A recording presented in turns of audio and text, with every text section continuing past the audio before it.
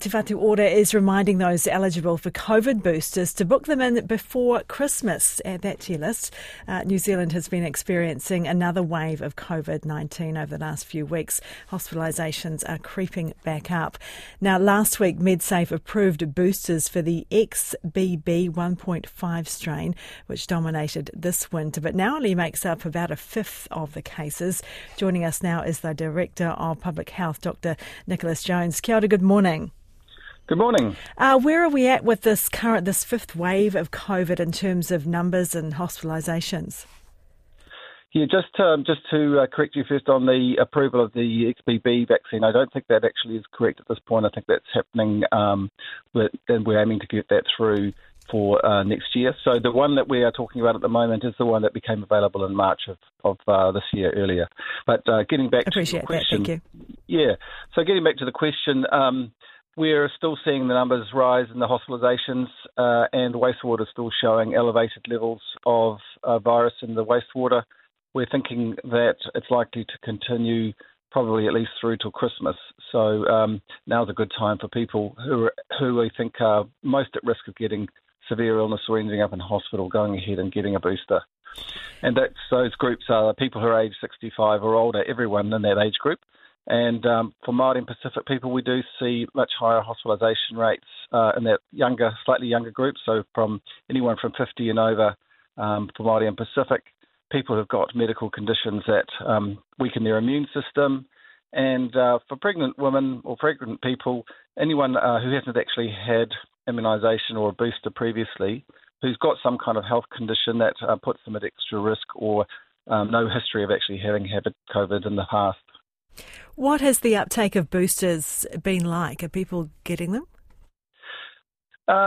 What we've seen since, we've been talking around about this fifth wave, Te Whatu Ora has been sending reminders out to people. It was a slightly older age group of over 75, and there has been quite a big uptick in boosters over the last few weeks. It's really just about extending that a little bit further down in terms of age-wise. Okay, so just let me stop you there. So the reminders have gone out to the over 75-year-olds? That's correct. Well, yes. What about the rest of that cohort that you mentioned? I don't believe they would have gone out to the groups that we're mentioning today, so that's why we really are wanting to get the message out. Why not? We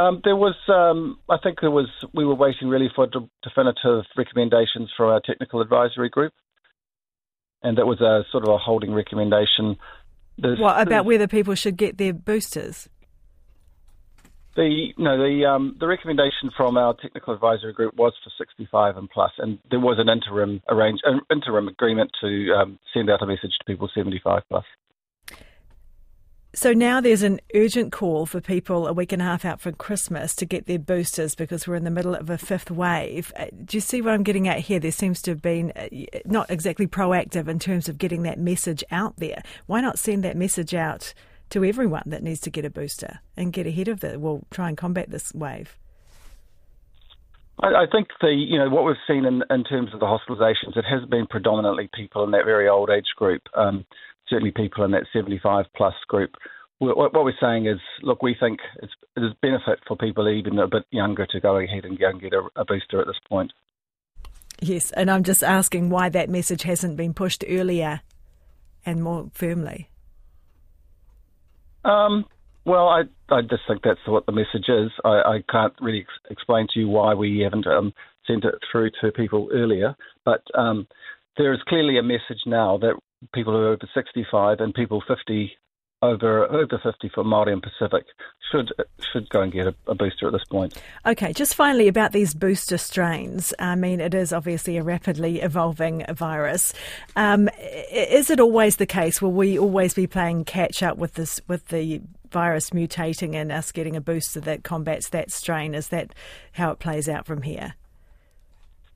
I think we're in a transition at the moment. We've obviously gone from a strategy of trying to prevent transmission by getting as many of the population vaccinated as possible, and we're moving now into a strategy where we're trying to protect the people who are most vulnerable. And whether we end up with that being an annual booster similar to flu, or whether there's a group who are going to need to have them more frequently, I guess it's a bit too soon to say.